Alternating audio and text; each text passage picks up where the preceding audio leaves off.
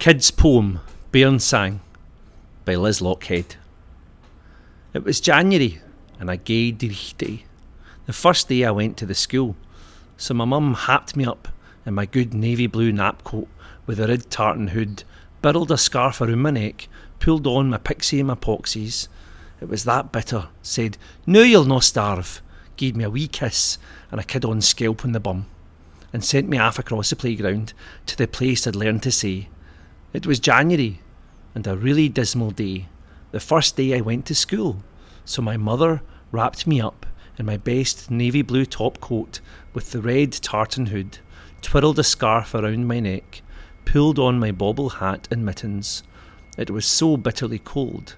Said, "Now you won't freeze to death," gave me a little kiss and a pretend slap on the bottom, and sent me off across the playground to the place I'd learned to forget to say it was January and a gay dreich day.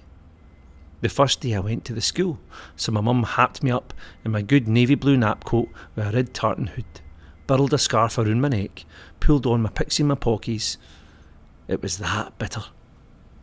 Oh, saying it was one thing, but when it came to writing it, in black and white, the way it had to be said was as if you were posh, grown up, male, English, and dead.